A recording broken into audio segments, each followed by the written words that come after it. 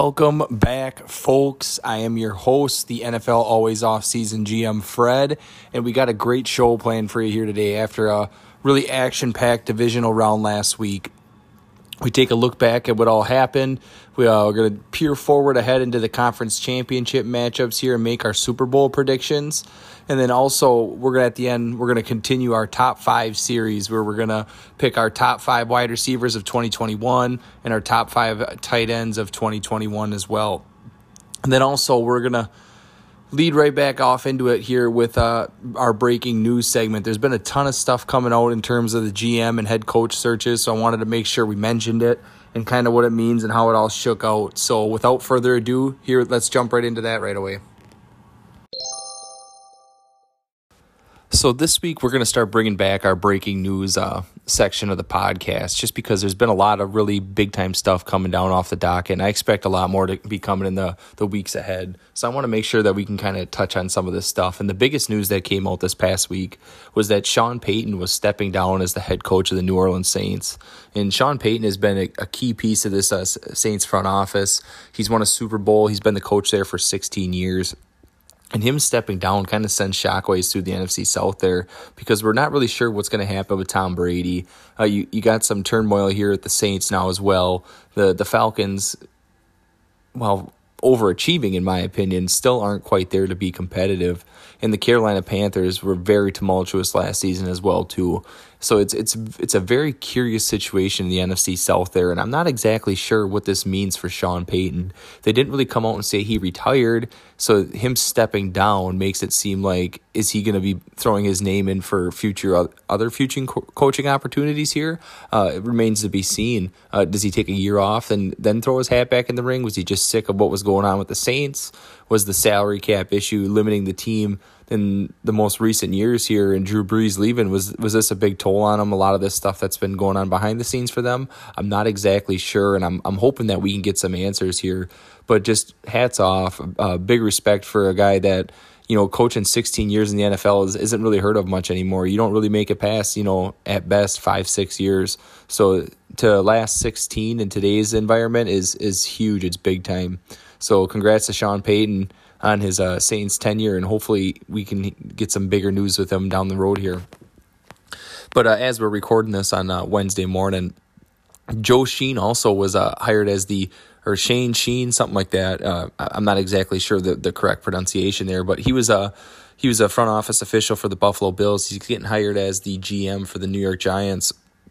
And him coming over, I think, spells that Brian Daboll has been pegged as the number one candidate for that New York Giants job, which is really big time. It'll be really interesting to see what goes there because I didn't find that as a very attractive job. So to hire the first GM and really get a guy like Brian Daboll to come in there and get your team headed in the right direction is really great news if you're a New York Giants fan, in my opinion. That's a really plus move on their part. So I'll be really interested to see how that coaching search shakes out as they move forward, having that big market there in New York. But also, there was another hire made over the week, and it's going to be the GM for the Chicago Bears. It's going to end up being Ryan Poles. I believe he was like a head scout for the Kansas City Chiefs in their personnel department. He comes over to the Chicago Bears to basically try to resurrect this franchise as well too. They're kind of set back, and I was kind of surprised to see them fill their position before like the Minnesota Vikings or the Las Vegas Raiders, but really snagging this guy is a really good get from the Kansas City Chiefs, as you've been able to see what they've been able to do with their pro scouts and who they've been able to bring in to support Patrick Mahomes and really help with the scouting on the rookie side of things as well, drafting players. So getting him in Chicago is big time, and it sounds like Dan Quinn is also going to be a top candidate. He's getting pegged to be the next head coach of the Chicago Bears, which I'm not the biggest Dan Quinn fan. I didn't really like him. He had one really good year in Atlanta, and then after that, it kind of tanked out. He wasn't really able to build defenses like he'd been in charge of with the Seattle Seahawks, so I'm not exactly sure what all the hype is around him. I know he's really well respected by players, it sounds like, and he's a really big-time motivator, so it'll be curious to see if he can kind of help lead the charge there, but it's going to be a really key piece to see who's going to be that OC see to really help Justin Fields come along if Dan Quinn does get the job. Somebody on Twitter had mentioned it, that it sounds like Joe Brady might be one of his favorite hires. And honestly, if they can get that pairing together, I think that's big time, because I think Joe Brady was given the short straw in Carolina. So that's another big piece of this that happened that shook down with the breaking news over the week. The next big piece of information that came out just this morning as well too was that the Minnesota Vikings hired a GM candidate, and I apologize if I butcher this name. I was not familiar with this gentleman before just now. And it's going to be Kwesi Adolfo-Mensah for the GM job in Minnesota. And he previously was an assistant GM underneath Andrew Berry in Cleveland. And if we remember back, Andrew Berry was a big analytics guy that came into Cleveland. But it sounds like this guy has the analytics background from working with Andrew Berry, but also has the background of having his hands all over some of the personnel decisions they were making, bringing in veteran guys and drafting players. So he's kind of got experiences in all different parts of the front office. But based on what Cleveland was kind of been able to build out there, outside of possibly Baker Mayfield, should make Minnesota Vikings fans extremely, extremely happy with what they're going to do, or what he's going to be able to do with this front office. Hopefully be able to build out this offensive line as it's pretty good, and kind of finish that off and really build out this defense, because I've been really impressed with what they put together in Cleveland there with a lot of the draft picks they made like Jeremiah Owusu-Koramoah. And then you get guys like Denzel Ward and a couple of the other guys there in the secondary that have been really, really good for them. So I'm excited to see what he can do. And if you're a Minnesota Vikings fan, it's signaling great things. I'm not exactly sure. I haven't heard a lot of things, haven't seen a lot of things out there in the news recently about what their coaching search looks like. It kind of made it seem like that they were putting all eyes on this GM search, and now that they're gonna start going full force into this coaching thing as well. But the last piece of information that came out this morning that I wanted to make sure I touched on was going to be that the Jacksonville Jaguars finally hired a new coach as well too. And Byron Leftwich, he's coming home to Jacksonville to be the head coach of the Jaguars. And honestly, I know it's kind of cliche to say that they needed this leadership head figure of their franchise just because of all the turmoil. But I was really hoping that they were going to get Jim Caldwell or Doug Peterson in there. I think that it could have been really, really good, as they were able to build some really good offenses and work with some really good quarterbacks in their previous stops, like Matthew Stafford and Peyton Manning for Caldwell. And then for Doug Peterson, he really got the best out of Carson Wentz when he was there. And he also was there in Kansas City for some of them great early Andy Reid years. So nonetheless, they go with Byron Leftwich. Leftwich has a pretty decent track record as well. He was in Arizona with Arians when he was really building that place up over there with Carson Palmer. And then he came over with them to Tampa Bay here as well to work with Tom Brady. So that's some really valuable, invaluable experience running an offense and being around some of these great quarterbacks, because we know Byron Leftwich didn't exactly live up to his first-round grade that he was selected with in Jacksonville. But nonetheless, he gets to come home and he gets to take a chance at really putting together this offense and really trying to repair Trevor Lawrence's pro career, because he's had a really rocky start to start with here. So I don't exactly know how much faith I'm going to have in him being able to build this out. I'd really like to see what he's going to bring as a DC to the other side of the roster. If he can really snag a veteran DC that's had experience at the pro level here of really putting together solid defenses, then I'll be able to buy in a little bit more. And having his connections from his previous tenure in Arizona and in Tampa Bay, I would like to think that he's going to have the opportunity to snag a really, really big-time candidate to help him run that ship there in Jacksonville. So exciting stuff coming down the docket, lots of breaking news, and I'll make sure that we kind of jump back into this each week so we can keep everybody filled in and kind of give you our take on and our spin on things and what we think about it. So first of all, we're going to take a look back at the divisional round, and it's definitely one for the record books here. Pretty much every single game was decided in overtime or by a field goal that basically went through with the time expiring, and it kept you on the edge of your seat all weekend. It was 2 on Saturday, 2 on Sunday, and each just as exciting as the next. So we'll start the action off with the first Saturday game, which is going to be the Bengals and the Titans. So the Bengals, the road team, Titans, the home team, 1 seed coming off the bye. And the Bengals eked out a real thriller here. They end up winning 19-16. And the first thing I want to lead off with that was the most impressive part of this entire win is Joe Burrow was sacked 9 times in this football game. And normally when you're sacked 9 times, you don't win football games. at all. And this one, it was just so impressive that they ended up winning it. They kept essentially the turnovers down, and they win the turnover battle despite having 9 sacks. They were +2 as the Titans ended up throwing 3 interceptions. Joe Burrow only threw 1. And they kept it in a knockdown, drag out, kind of grinded out kind of mode here. Joe Mixon ends up with 14 carries, 54 yards, and a touchdown.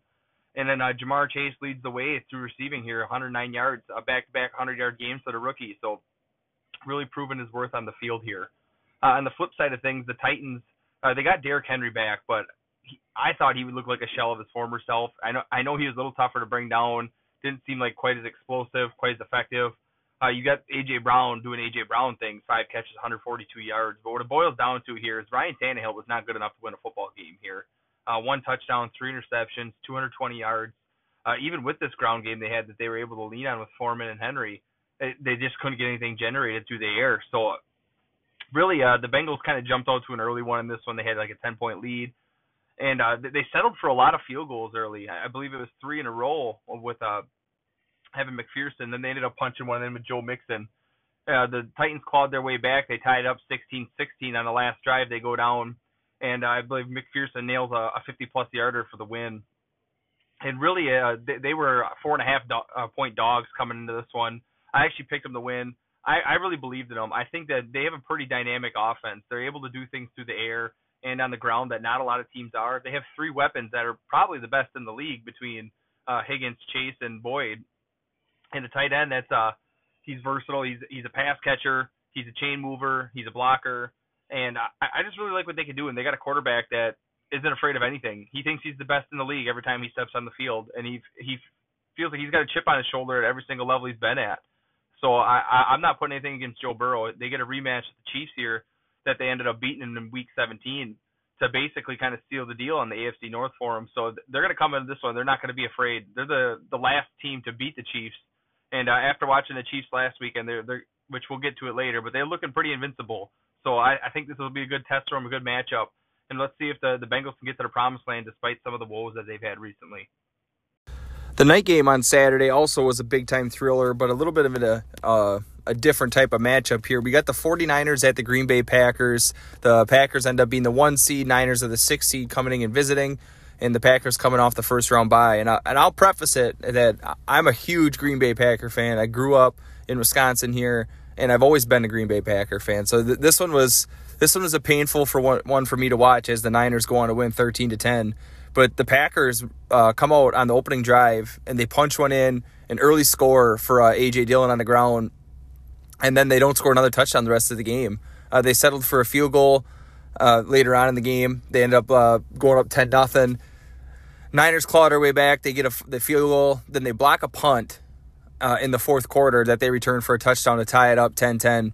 And then the Packers come back. They get a 3-and-out, and they end up punting again, and you just knew it. The momentum was completely shifted at that point. There's only about a minute and a half, 2 minutes left, and the Niners drive right down, running the ball right down their throat with Eli Mitchell and mainly Deebo Samuel kind of being the driving force there.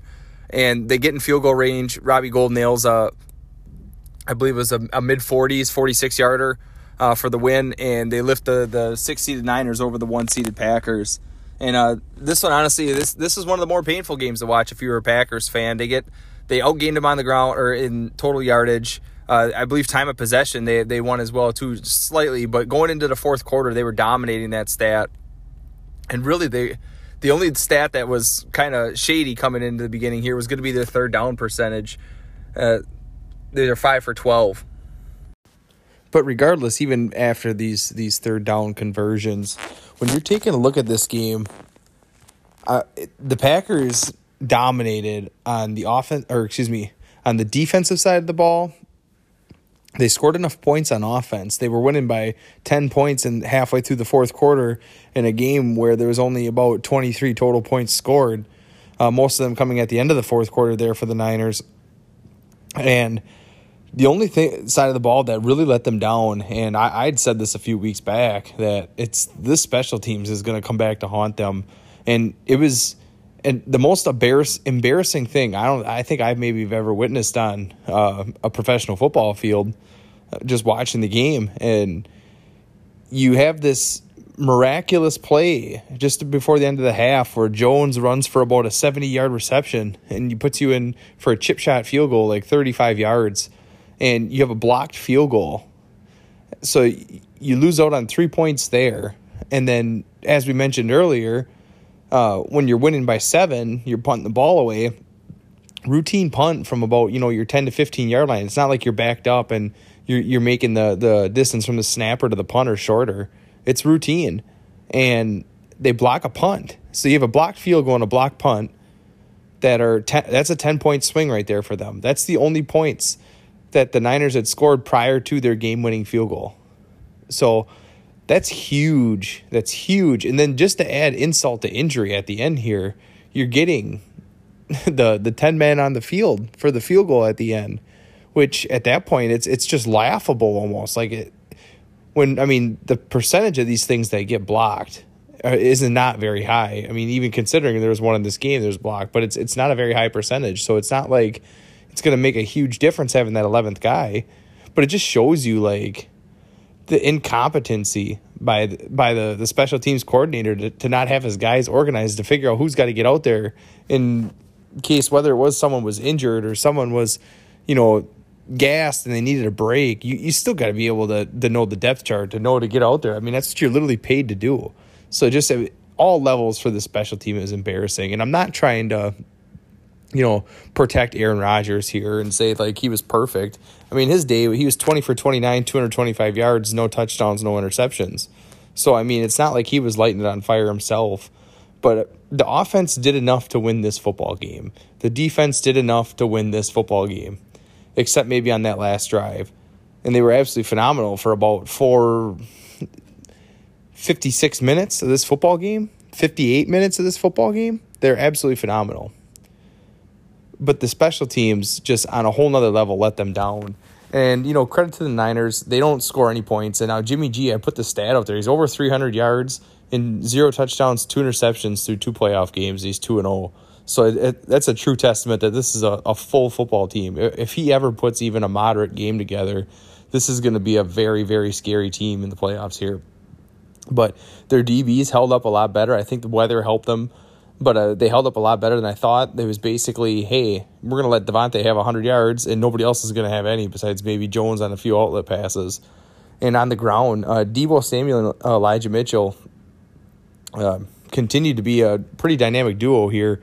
They didn't really combine for a great average, but it was kind of, death by 1,000 cuts here. It's 53 yards from Elijah Mitchell, 39 from Deebo. And then there was just a couple catches by Kittle. There's that one-hander that he had ended up knocking to himself. And there's one on that drive at the end there that really saved the game-winning field goal. So it wasn't like they lit it on fire on offense. Deebo just the effort he put into some of these plays to make them happen. Most times he's wrapped up or he's getting a shoulder at 1, 2, 3 yards, but he's ended up getting an extra 4, 5, 6 after contact just because this guy is an absolute bruiser, and they're really creative with how they use him. So, I mean, I don't want to dog the Niners and say, like, they didn't deserve to win it because, they did deserve to win it. They played better in many facets of this game compared to the Green Bay Packers. So, hats off to them. But we'll get – I don't want to get too much into the Aaron Rodgers speculation, but it was just an extremely disappointing loss by the Green Bay Packers, and one that I didn't really see coming. I don't think anybody in Packers Nation saw it coming, and there's a lot of questions left to be said about this Green Bay Packers team moving forward. But nonetheless, we'll move on to the next game. I've said my piece, and I blew up Twitter after it happened. So if you want to see more thoughts, just tune in there. But the next game on the docket here, it's going to be the Los Angeles Rams at the Tampa Bay Buccaneers. And in this one, I had taken the Rams. They were 4-point underdogs, I believe, in this one, heading in, or 2.5-point underdogs. That's what it was. And they ended up getting the win outright, 30-27. And really, they jumped out to a big lead in this one. It was 20-3 at halftime. And then the Buccaneers lit the world on fire coming out from the half. They ended up scoring 24 points. But the Rams did just enough. They ended up winning on the game-winning field goal as time expires. But for a while there, it looked like they were going to get routed, the Buccaneers, that is. Tom had quite the comeback based off of a couple turnovers from the Rams. The Rams actually ended up outgating them 428 yards to 359. When we take it the turnover battle, the Rams were 4 fumbles lost compared to -2 in the turnover battle for the Tampa Bay Buccaneers. 1 fumble, 1 interception. So the Rams are that -2 number, but somehow can kind of grit this one out. And I think that's impressive. They even won the time of possession by about 9 minutes, having 34 minutes of time of possession compared to the 25 by the Tampa Bay Buccaneers. But like I said in this one was an extremely valiant effort by Tom Brady. He really pushed it for a comeback here at the end. And I believe it was like a 4th and 1 from the 8 in Los Angeles. As you know, there's maybe about a minute left in the ball game. And he ends up scoring. They end up throwing the touchdown. They get in, they kick the field goal, they tie it up 27-27. Then they kick it back to the Rams, and the Rams drive down the field. And they get just enough in range where they can make the field goal. Matt Gay knocks it through for the Los Angeles Rams. So another great game. It was neck and neck. And same thing as I said with the Packers. There's a lot of questions to be said about what Tom Brady's future is going to be after this. Mainly because there's a couple real quiet reports that came out prior to the game that this very well could be his last one. And then he declined to answer any questions about his future, as most people do normally in these press conferences afterwards.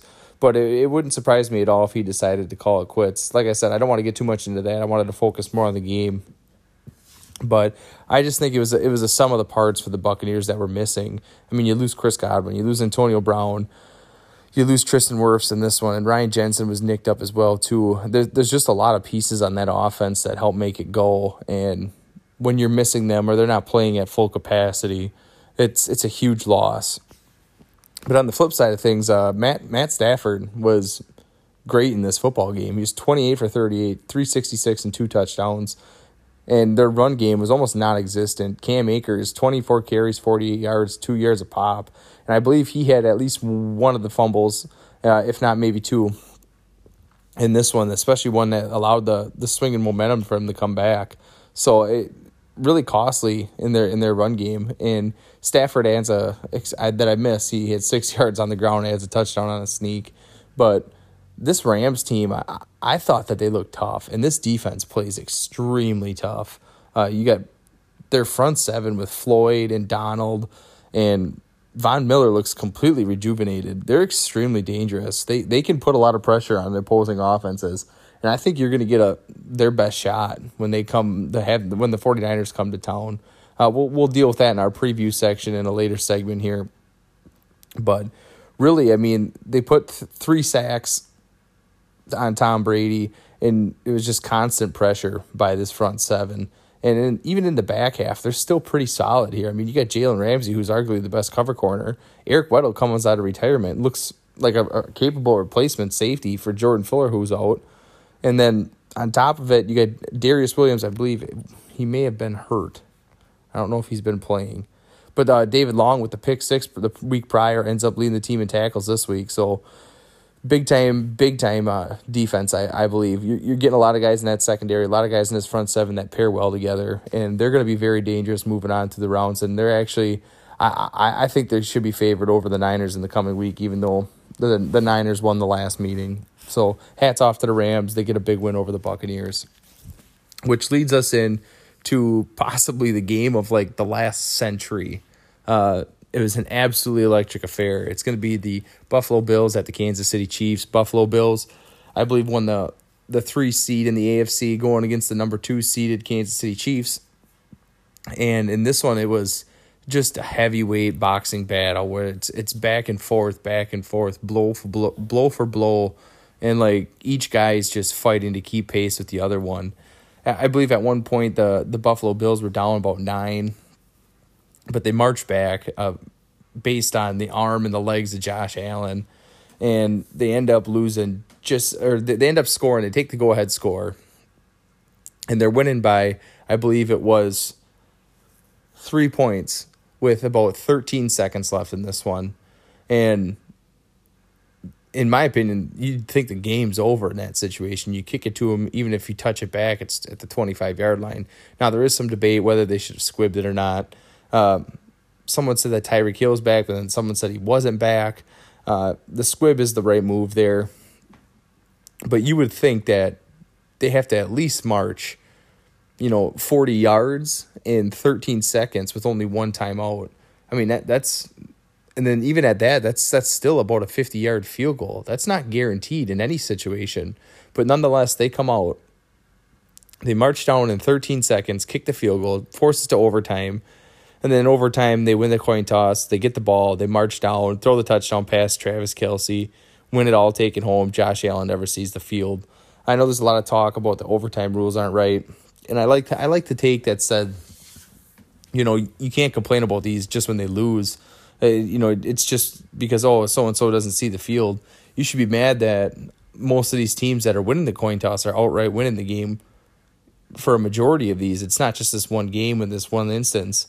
So someone smarter than me is going to come up with a better idea for the overtime because, like you said, it is a little bit broken. It sucked to see Josh Allen not get another shot at this, but his day was absolutely just bonkers. Josh Allen goes 27 for 37, 329 yards, 4 touchdowns. He adds another 68 on the ground and 6 per carry there. And it was just every single big conversion they needed. It was, 3rd and 2, 2nd and 3, 3rd and 1. You knew exactly what they were going to do. They were going to line up in shotgun. They were going to motion a guy across, and they were going to run with a lead blocker QB power play. And every single time it worked, this guy got exactly what he wanted. And I believe was it Jeff Schwartz or somebody, Ross Tucker maybe online, mentioned this, that what's crazy is they're asking him to run all these design run plays, and that takes so much out of you. You're taking a beating, and you're so gassed. And then you turn around after running for all this and working, so hard to just move the ball.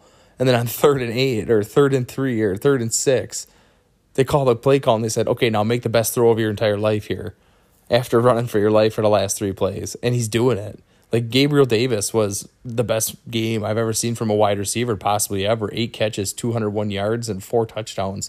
They said that the 4 touchdowns is a record. It's something that Jerry Rice has never even done. So hats off to that guy. But I mean, it was a game that you didn't want to end. And like I don't have a dog in this fight. I don't root for either of these teams. And I was on the edge of my seat, just like screaming, like, no way this is even happening. Like when he threw that dagger to Gabriel Davis after he sent Mike Hughes into the front row of the stands on that juke. But the other side of this is the Chiefs, and the Chiefs were just as good, if not better, because they won the football game as the Buffalo Bills here. Patrick Mahomes, 378 yards, 3 touchdowns, and then he also adds 69 yards on the ground with the touchdowns. So, I mean, like 4 touchdowns and over 430 yards of offense by one guy. I mean, that's impressive. I mean, they dominated on the ground in this one. I believe it was 170 yards as a team, 180 yards, which outpaced the Buffalo Bills by about 80 additional yards. They had 9 more minutes of time of possession here, and then there wasn't any turnovers in this game. So, I mean, you're seeing pretty much perfect games by each offense. It was just a matter of Cincinnati being able to maintain more and end up with the ball last and getting lucky, winning the coin toss, where you get to see it first in overtime, and everybody knew whoever won that coin toss was going to score a touchdown. So sometimes that's what it comes down to. It's just the luck of the draw. And in this one, the Chiefs were just a little bit luckier. And in all honesty, I would love to see this game again. Like if we could somehow, reset this and move this 3 weeks from now for the Super Bowl, I'd sign on the dotted line right now. I'm ready to go. So regardless, I don't think that this is like a hit to anybody's legacy here. And I know Chris Long mentions it on his podcast that it sucks that wins are a QB stat, because it's exactly games like this that really prove that point.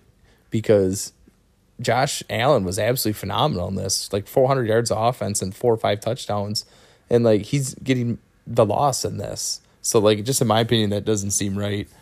And I think that we're really lucky that this is the quarterback play, because I think someone said that they're 25 and 26 years old. So, I mean, we're going to get at least a decade of this as long as Josh Allen's body holds up with all that running he's doing. And as long as Patrick Mahomes, same thing for him. As long as his body holds up, we've seen him have some injuries in recent years. So it's really exciting. It's really big-time stuff for the NFL. They should be really happy with the product that they saw out in the field and really had all fans living on the edge of their seat. So hats off to the Kansas City Chiefs as they move ahead as Super Bowl favorites. And for the unlikely hero of the week, the Jameis Winston Award, as always, I'm going to mention it like I do every week. We're going to go somewhere different with this.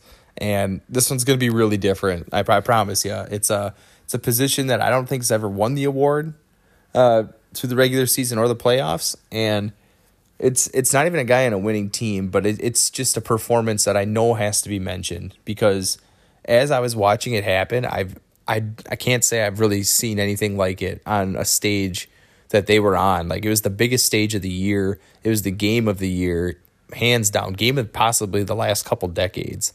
And he's just absolutely lighting it on fire and was not expecting it. Like, this is a guy that was maybe the third or fourth target on his team. And it's going to Gabriel Davis, if you haven't noticed yet. 8 catches, 201 yards, 25 yards per catch, 4 touchdowns. And, like, I remember watching Gabriel Davis throughout the year, and he seemed like this deep threat guy, like this fourth option in the Bills offense that kind of just they would go to take deep shots down the field. And in this one, he did it all. Like, I could watch that play on repeat where he gives the outside fake on Mike Hughes and then comes back in, and he does it with conviction. And Mike Hughes just gets sent into the next galaxy, basically, on the throw. And it's an absolute heat-seeking missile, just smokes him right in the hands, and he scores the touchdown for the go-ahead. And it was a thing of beauty. And, like, I remember seeing it. I'm like, there's no way he's going to him again. And every time he's coming down with the ball. And like I said, the most impressive thing is he was like the third, maybe fourth option, maybe even fifth option some days in this offense. So that's why he's going to be the unlikely hero, in my opinion. I know it sucks that they didn't win, but he was the hero for pretty much the whole game here until 13 seconds left when Mahomes got that ball back. So that's why I'm staying with it. He's still a hero in my book. When you're beating numbers that Jerry Rice has never put up, and you're like a third or fourth round receiver out of UCF, sign me up. This is your award, man. Unlikely hero of the week, Gabriel Davis. So looking ahead, we got the conference championship coming up this week. We got the 2 games to see who's going to be the representative from the AFC, going to be the representative from NFC. Both games are at Sunday, 2 and 5:30. And the first one that's on the docket here is going to be the Bengals and the Chiefs. And the Bengals, if we remember correctly here, back in Week 17, they end up getting the best of the Chiefs, 34-31. That was when they clinched the AFC North, and they kind of started this little mini run that they ended up going on. And you could say, oh, they lost in Week 18. They were missing like half their starters. They rested them. So I'm not really counting that. But they got hot at the right time there, and they kind of carried over into the playoffs. But nonetheless, we get a rematch here, and that was one of the better games of the regular season. And who knew that it was going to end up being our AFC Championship game, like a little mini preview of it as well. So in this one, the first time around, the Bengals really were able to throw the ball and do whatever they wanted to do. Joe Burrow ends up with 446 yards and 4 touchdowns. And that was the Ja'Marr Chase game, the 266 and 3 TDs. And I think that, if they want to win this football game, they got to be able to score points in bunches after watching that Buffalo game. This Kansas City defense is really exposed. I think you're going to see a lot of these quick breaking routes. You're going to see a lot of the screen game to try to open things up early just to kind of keep the dogs off of Burrow, because you can't take 9 sacks again and win a football game. So I'd like to see the Bengals try to do some of that stuff. And I mentioned it last week too, that when they get in the red zone, they got to start trying to force feed some of these touches to mix in a little bit better. Even if you're 15, 20 yards out, you got to keep trying to hand the ball off, throwing him some of these swing passes, get him in space. In my opinion, he's your most dynamic threat in that part of the field. We all know what Ja'Marr Chase can do at the point of attack, after the catch, when you get him between about the 20s. And, a lot of his touchdowns are coming on 30, 40-yard bombs, 60-yard bombs. So when you get inside the 20s, though, that's what I think, that's Joe Mixon territory. We got to get him in space. We got to get him working. And I think that's kind of their ticket. And when we're looking at the Bengals as well, too, I think their defense is built a little bit more for the playoffs, a little bit better than the Kansas City Chiefs is. When we take a look at their front seven, Trey Hendrickson's been really good. He's been a huge signing for them. DJ Reader, another great guy up front in the interior. And then even Sam Hubbard's looked pretty decent at times as well, too. Logan Wilson at the second level, I nominate him for a Pro Bowl nod. I know he's pretty solid all season. And in this secondary, Chidobe Awuzie, Mike Hilton, and then the all-pro candidate, perennial Pro Bowler kind of guy, Jesse Bates on the back end. There's a lot of guys that I like on this defense that are playing really, really well for the Bengals at this time. So I think that they match up a little bit better on defense than the Kansas City Chiefs do. Looking at the other side of the things, Kansas City Chiefs just need to do what they do on offense. They've been carving up the league's best defenses for years. And Travis Kelce is a mismatched nightmare. We've seen that linebackers can't run with him. Matt Milano's got his jersey turned back, and they're throwing back shoulder fades at this guy on wheel routes. Tyreek Hill, another huge mismatch. I've never seen a guy like him in space move, and it just his feet are so quick and he's so fast. You see on that drag route last week where you think you got the angle on him and you don't. He's burning you for the end zone. And I think on the ground, they're not quite as good as the Bengals. I really like Joe Mixon. I'm a huge Joe Mixon fan and what he can do in the run-pass game. But when we look at the Kansas City Chiefs running game, you got Jerick McKinnon and Clyde Edwards-Helaire. Edwards-Helaire has never really lived up to his first-round hype. I mean, he's a decent running back when he's healthy, but I'm not putting him in like that top 10, 12, top 15 tier just yet. I haven't seen enough from him. Jerick McKinnon honestly has looked a lot better than him in the playoffs here. He's looked much better in space, which is kind of what this Kansas City offense is all about. They're going to blow the top off you. It's going to open some stuff up underneath. So when you're sending all these deep threats, these big mismatches down the field, who's going to be open underneath? This Jerick McKinnon guy. So I like him, but I just don't like him as much as I like Joe Mixon. And really this offensive line for the Kansas City Chiefs is also head and shoulders above what the Bengals got. So that's a win. The offense for the Kansas City Chiefs is going to get the nod here. On the defensive side of things, though, Tyrann Mathieu missed last week. He's a huge chess piece on this defense. He's able to do a lot of different things as a blitzer, as a coverage guy. And really, when they're missing him, they're a different kind of defense. Chris Jones, we all know what he's about. He's an absolutely phenomenal talent, inside or outside, as a defensive lineman. Frank Clark has his moments, and he's shown that he's got the higher ability to rush the passer, but it comes in spurts. And really, none of these corners have played very well the last few weeks here. I mean, we've seen what Josh Allen just torched him up and ended up doing. Mike Hughes falling down, Travarius Ward, L'Jarius Sneed, both guys that had a little bit of promise coming into the year, and I just haven't seen much from them the last few weeks to make me believe that they're a notch above what we're seeing from the Bengals. So I give the Bengals, like I mentioned, the slight nod on defense here. I give the Kansas City Chiefs a slight nod on offense. But I think that this is going to be a knockdown, drag-out fight. This is going to be a really good one. It's going to be must-see TV. If you like points, you're going to love this game. I called the over, even if it was at 60 with the Bills and the Chiefs. And I was right there. I mean, they ended up going over 70. So, 0.1 plus one for us here. But on the other side of things, actually not the other side of things, but this week, I would say the same thing. Like, this Bengals team is not afraid to take shots. And I think they kind of found something getting mixed in the pay dirt last week. So I'm taking the over again. They put up 34 points last time. They could do it again. And I wouldn't be surprised to see the Chiefs put up 40 points again this week. Moving on to the next game here, we get the Los Angeles Rams, and the San Francisco 49ers. It's a rematch of the NFC West. It was the Week 18 play-in game for these teams here. And the San Francisco 49ers, if we remember correctly, ended up getting the best of the Rams in Week 18. And I can't exactly remember the score, so I'm going to pull it up here quick, so just bear with me. But they ended up winning 27-24 in overtime. And really, I mean, this 49ers team has been playing playoffs games playoff games since pretty much like week 16, 17 just to get in. I mean, they had to win to get in week 18, and they ended up doing it. And it was a little did we know, once again, another NFC Championship preview or Conference Championship preview game. In this one, we're taking a look at each side of the ball for these teams, I'm giving the nod to the Los Angeles Rams on offense. When I look at the Niners, I really like Debo. I really like Kittle. Elijah Mitchell showed a lot of promise as a rookie. But when I look at the Rams, yes, their run game isn't quite as good because they're a little bit more multiple what they can do with Mitchell and Debo. But their passing game, I feel like, is just so much head and shoulders above of what the Niners are doing right now.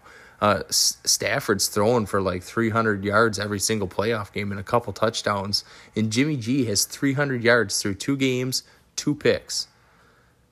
That's not even like starter level at any level. I mean, if you're telling me this, I'm asking you when Trey Lance is playing normally, but this guy's getting heralded as this game managing QB that's doing enough to win, which I guess in reality he really is. But don't even think for a second I'm taking Jimmy G over Matt Stafford and the way that he's been playing lately. So that's why I'm giving the nod to the Rams on offense over the 49ers. When we're taking a look at the defensive side of the ball, though, this is where things are going to get interesting. I think that the Rams have more talent and more potential in what they can do on defense. Like I mentioned in the earlier segment, they got Donald, they got Floyd, they got Von Miller, they got in the secondary Jalen Ramsey, they got Darius Williams, they got this David Long. Like, I think that they have their ceiling is much higher than what the Niners can do. But where the Niners are winning me over in this one is what they're doing in their front seven. Nick Bosa was living in Aaron Rodgers' backfield last week. Credit to Nick Bosa. He had a matchup in Dennis Kelly that he owned all night, just constantly, just like chopping the arms, bending the corner, and right in his face every play. Every play had to be out just on time. And when he wasn't getting there, he's forcing drawing double teams to where you're getting guys like Eric Armstead better rushes as well too. So that's why I like what they could do in their front seven. And even this Dre Greenlaw looked really good. We all know what Fred Warner's about. He's top 2 linebacker in the league. He can run with tight ends. He can play the run. He can play the pass. And I just like what their front seven looks like. I just think that they're so deadly in the front seven that it makes everybody else look better. These corners are not very good. Emmanuel Mosley, and then I believe it was Ty Johnson on the other side. I didn't even know Ty Johnson possibly before this year, and they said he was an 8 or 9 year vet. So that is a testament there. I know Jimmy Ward really does have his moments as well too. He gets burned on the Aaron Jones play, makes up for it on special teams. But this front seven is what makes this defense, and really they rival what the Rams are capable of. But I just seen way more of it from the Niners on the road in a very hostile environment in Lambeau Field last week. So I'm going to give the very, very slight nod to the Niners, but there's a lot of potential for this Rams team to look even better. So based off of that, I'm going with Chiefs in the Super Bowl playing the Rams. I think this Rams team is due. I think Cam Akers has looked really good. He's also looked really bad. Sony Michel's a more than capable backup in the running game, but what they're able to do throwing the ball down the field with Matt Stafford and Cooper Kupp and Odell Beckham and Tyler Higbee, Van Jefferson, is much more dynamic than what the Niners can do on their side of the ball. I know Debo is this absolute weapon that we've never seen before like this, but he's one man, and he had to have like broken some ribs on some of them shots he was taking last week. So who knows how healthy he's going to be heading into this one. I guarantee he's playing. He's an absolute dog competitor, but he's one man going against one of the better defenses in the league in the Rams. So they're going to find ways to limit him. But the Rams offense is the key piece on why I think they're going to advance to the Super Bowl. So I believe that we're going to be talking about next week a Chiefs-Rams Super Bowl after a wild and crazy high-scoring affairs here this next Sunday. So make sure that you stay tuned. Make sure you're getting in on these picks. We're 6-2 in the playoffs with picking outright winners. And honestly, if you're following along with us at all on Twitter, putting in some of these bets that we're making or that we're calling out, we're 6-0. 6-0 on our last 6 bets. So we're undefeated and we're getting really hot here. And the main reason I know I'm 6-0 is based on the new app I've been using. It's going to be BB55 ratings. That's going to be Best Bet 55 Institute. Basically, it's an app that keeps track of your gambling picks, your sports gambling picks, and spits out a record. And honestly, it actually ranks you based on your sports or just overall record. So if you think you're really great at picking sports gambling bets, you want to track, you want to know how great you are, make sure you download the app. It'll keep track of it for you. And once you get great, once you get to be a pro, once you get hot at this stuff, it starts keeping track of your records and people can buy your picks. So basically, you have a chance to earn money on this. So why not? It's free. Download the app, get on there, make sure you're making your picks and start making money for yourself right now. Just wanted to mention it's not sports gambling. You're not gambling on games. You're just making your picks, guys. So make sure you get out there. Best Bet 55 Institute, BB 55 ratings also found. It's made for iPhones, Apple phones only. So make sure you get out there. Make sure you're following Pound the Table 1. That's who we are down there. Make sure you're getting our NFL picks. So piggybacking off of what we did last week for our top 5 lists here from the 2021 season, we're running right in with the wide receivers this week. And the number 5 wide receiver, in our opinion, that is, it's subjective. It's what we're thinking here by our standards. And the top 5 wide receivers, starting with number 5, it's going to be Tyreek Hill from the Kansas City Chiefs. And Tyreek Hill ended up with 1,239 yards on 111 receptions. That's good for 11.2 yards per reception. And the 9 TDs also plays a big factor in this as well, too. And then on the ground, he also attributed 96 yards rushing. So it's a pretty solid year for but not exactly what he's up to par normally. He's really had some dynamic seasons as of late. He had 1,200 last year, but had 15 touchdowns to put with it. And then 1,479 in 2018 with 12 touchdowns. So normally see that touchdown number a little bit higher. But this year it dipped a little bit. I know they kind of got off to a slow start, but he really came on the season as of late. And the number one factor for me to make sure I got him on this list over some other guys like Stephon Diggs and some other guys as well. I don't want to give him away, so we don't give away who's in our top 4. But was his ability after the catch and how many times they throw him the ball on like these wide receiver screens, and he's so shifty that guys can't even seem to put a hand on him. Or like as we talked about in the earlier segment, a lot of these guys think they have an angle on him to make a play and like push him out of bounds to get him down to the ground. And that's just not the case. He breaks free and he really gets after it. So he is an absolute game changer in my opinion. He can stretch the field as a deep threat. He can take like I said, the screen pass and go for 6. He can work the intermediate stuff, the shallow crossers, and turn it into something big. So I just think he's an all-around threat. And while the numbers, they're good, they're not the best he's ever had. It's still good enough for number 5 this year in my opinion. So our number 5 wide receiver, Tyreek Hill. Jumping right over into the number 4 wide receiver from this season. And this one might seem a little bit low for this guy, but I'm going to stick to it here. And I'm going to say the number 4 wide receiver from 2021 is going to be Justin Jefferson. Justin Jefferson ended up with 1,616 yards receiving, 10 touchdowns on 108 catches. That's good for 15 yards per reception, which is a monster number. And which is giving him the nod over Tyreek Hill. Basically had more yardage, averaging more per catch, and even had more touchdowns too. But last year, a lot of people thought that that Justin Jefferson season might have been a little bit fluky, that he might not actually be quite as good as, his rookie season showed. Maybe it was just flash in the pan here, 1,400 yards and 7 TDs in 2020. Maybe it wasn't what we thought it was going to be. And he comes back this year and proves that he is one of the top guys in the league at separating, whether it's from the slot or out wide. I know he does a lot of his damage from the slot. And he does benefit a little bit playing opposite Adam Thielen and having a ground game with like Dalvin Cook there.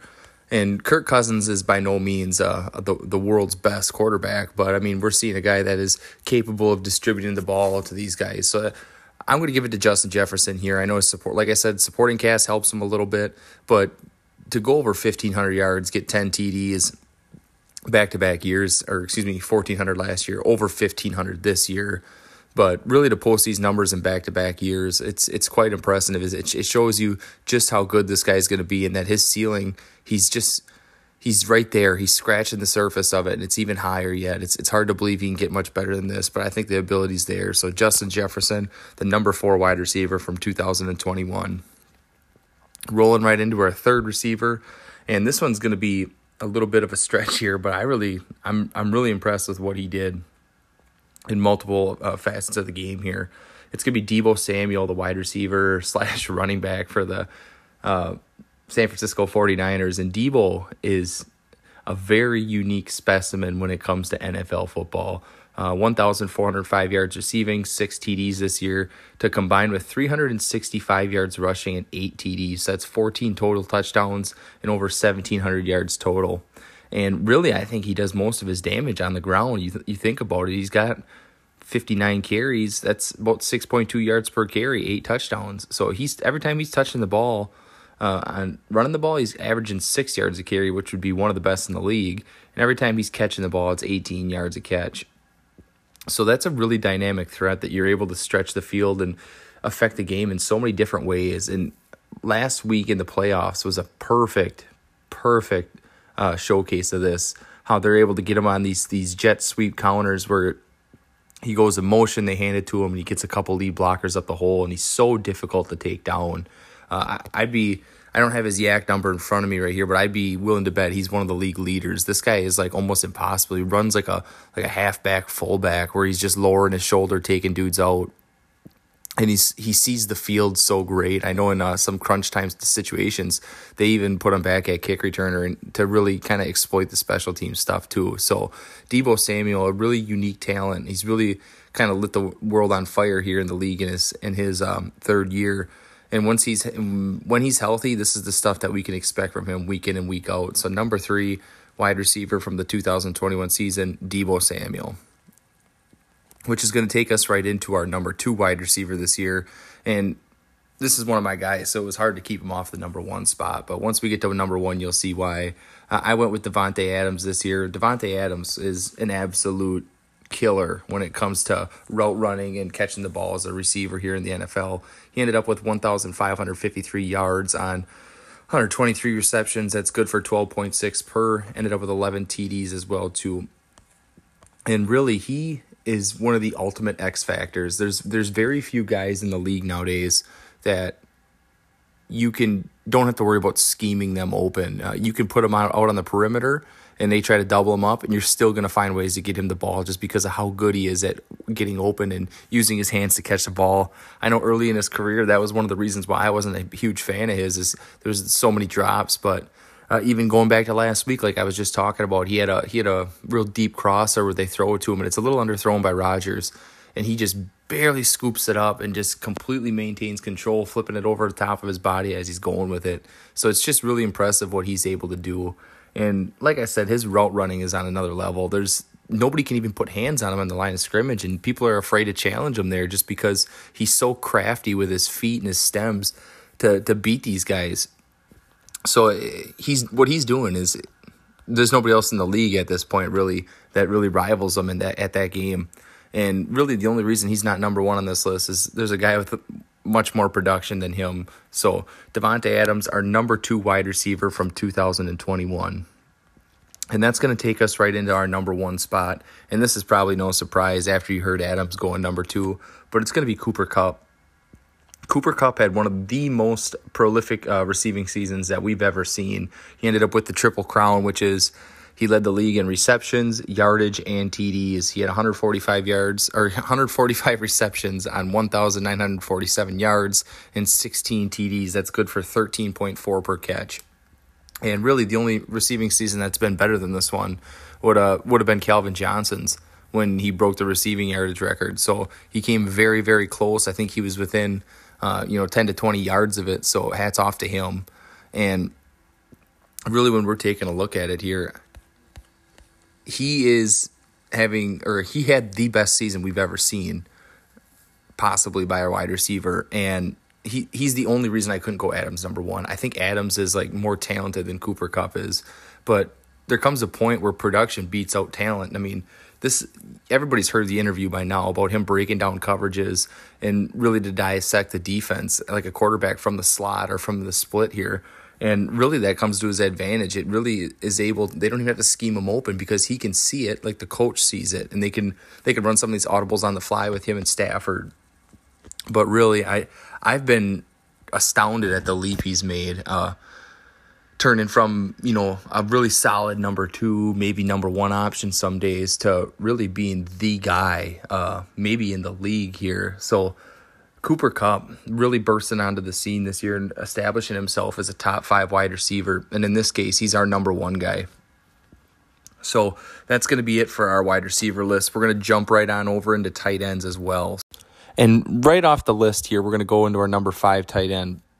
And that number 5 tight end from 2021 is going to be Dallas Goedert. He ended up the season with 56 catches, 830 yards, and 4 touchdowns. There was a couple different options or different directions we could have went with the number 5 guy on the list. And there's going to be a couple of decent receivers here or tight ends that don't make the list, but I just kind of thought he was the complete player, the way he's able to attack the middle of the field and what he's able to do after the catch sometimes here, and also as a blocker in their passing attack and running a game.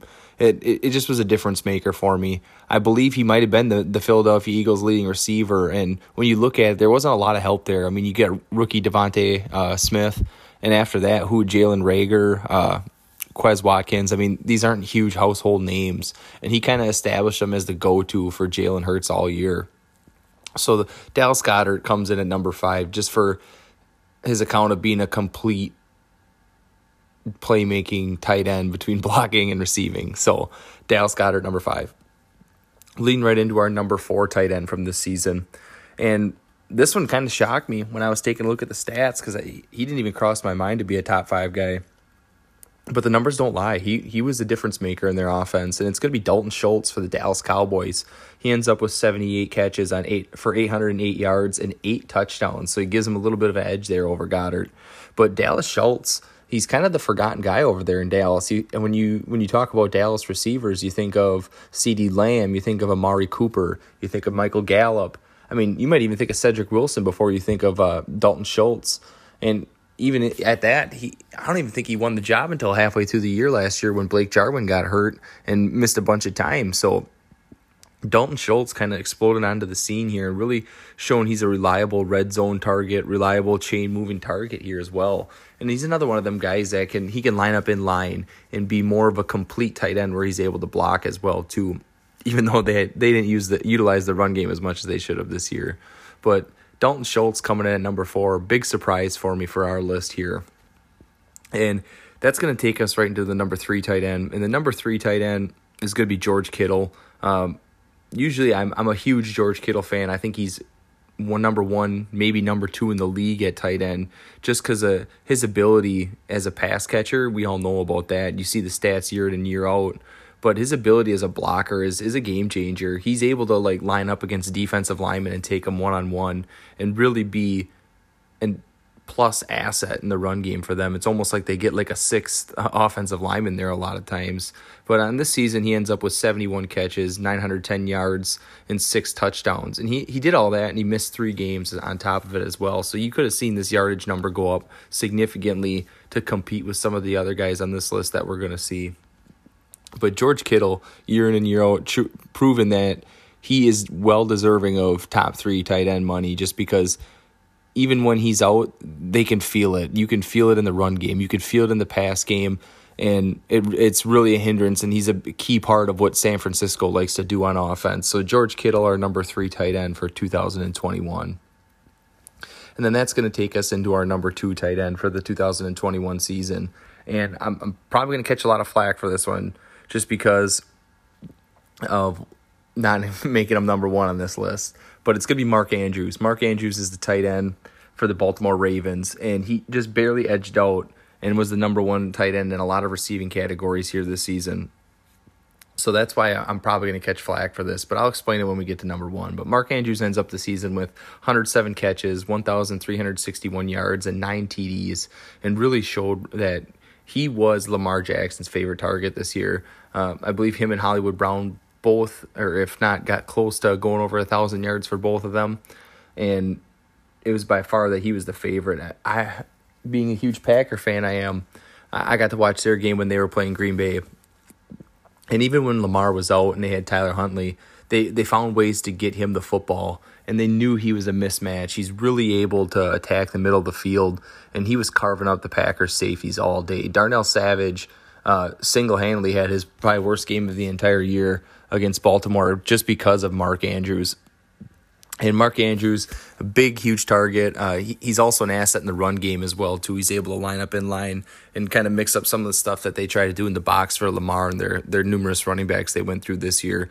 But he was the steady, constant piece on that offense. He's the lone threat in the passing attack that really made them relevant. So I had to make sure I got him on the list here. And I know Twitter roasted me last time I made a list like this, and it actually kind of prompted all that we're doing here. So I had to make sure we got him and gave him the respect that he's due, because he had an absolute phenomenal season, and I would expect it to continue as long as they keep Lamar Jackson under center. So Mark Andrews, our number 2 tight end for 2021. And that's going to take us right into our number 1 tight end from the season. And like I said, this is going to be a little controversial here, but I'm going Travis Kelce's the number 1 tight end for 2021. And he ended up with 92 catches, 1,125 yards, and 9 TDs.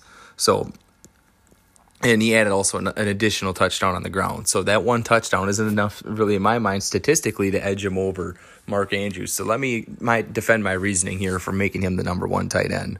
When you take a look at what he's able to do in that offense with how many different mouths there are to feed, when you think about Andrews, who's he really competing for targets against? Sammy Watkins? Are we talking Marquise Brown?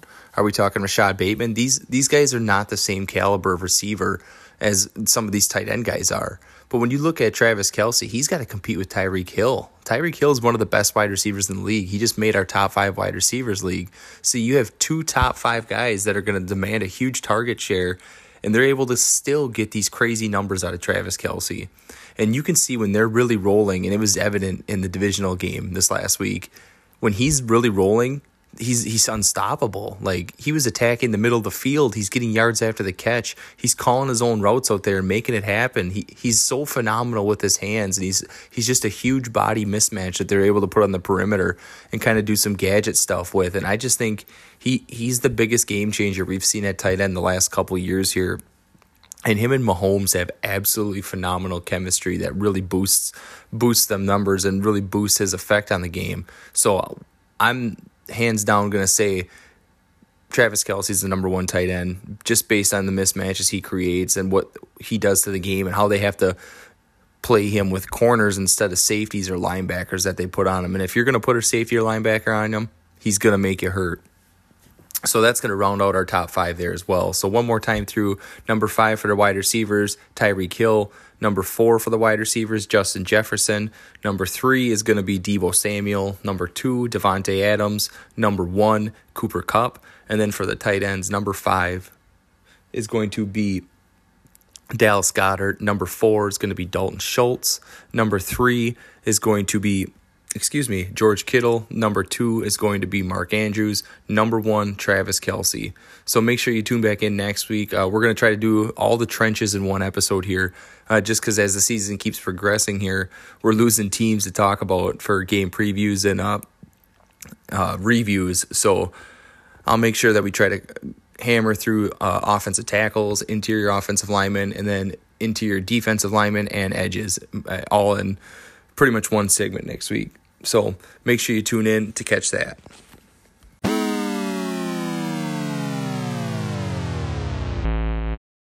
That's going to be it for this week's show. Once again, as always, we really appreciate every single person downloading, listening to this.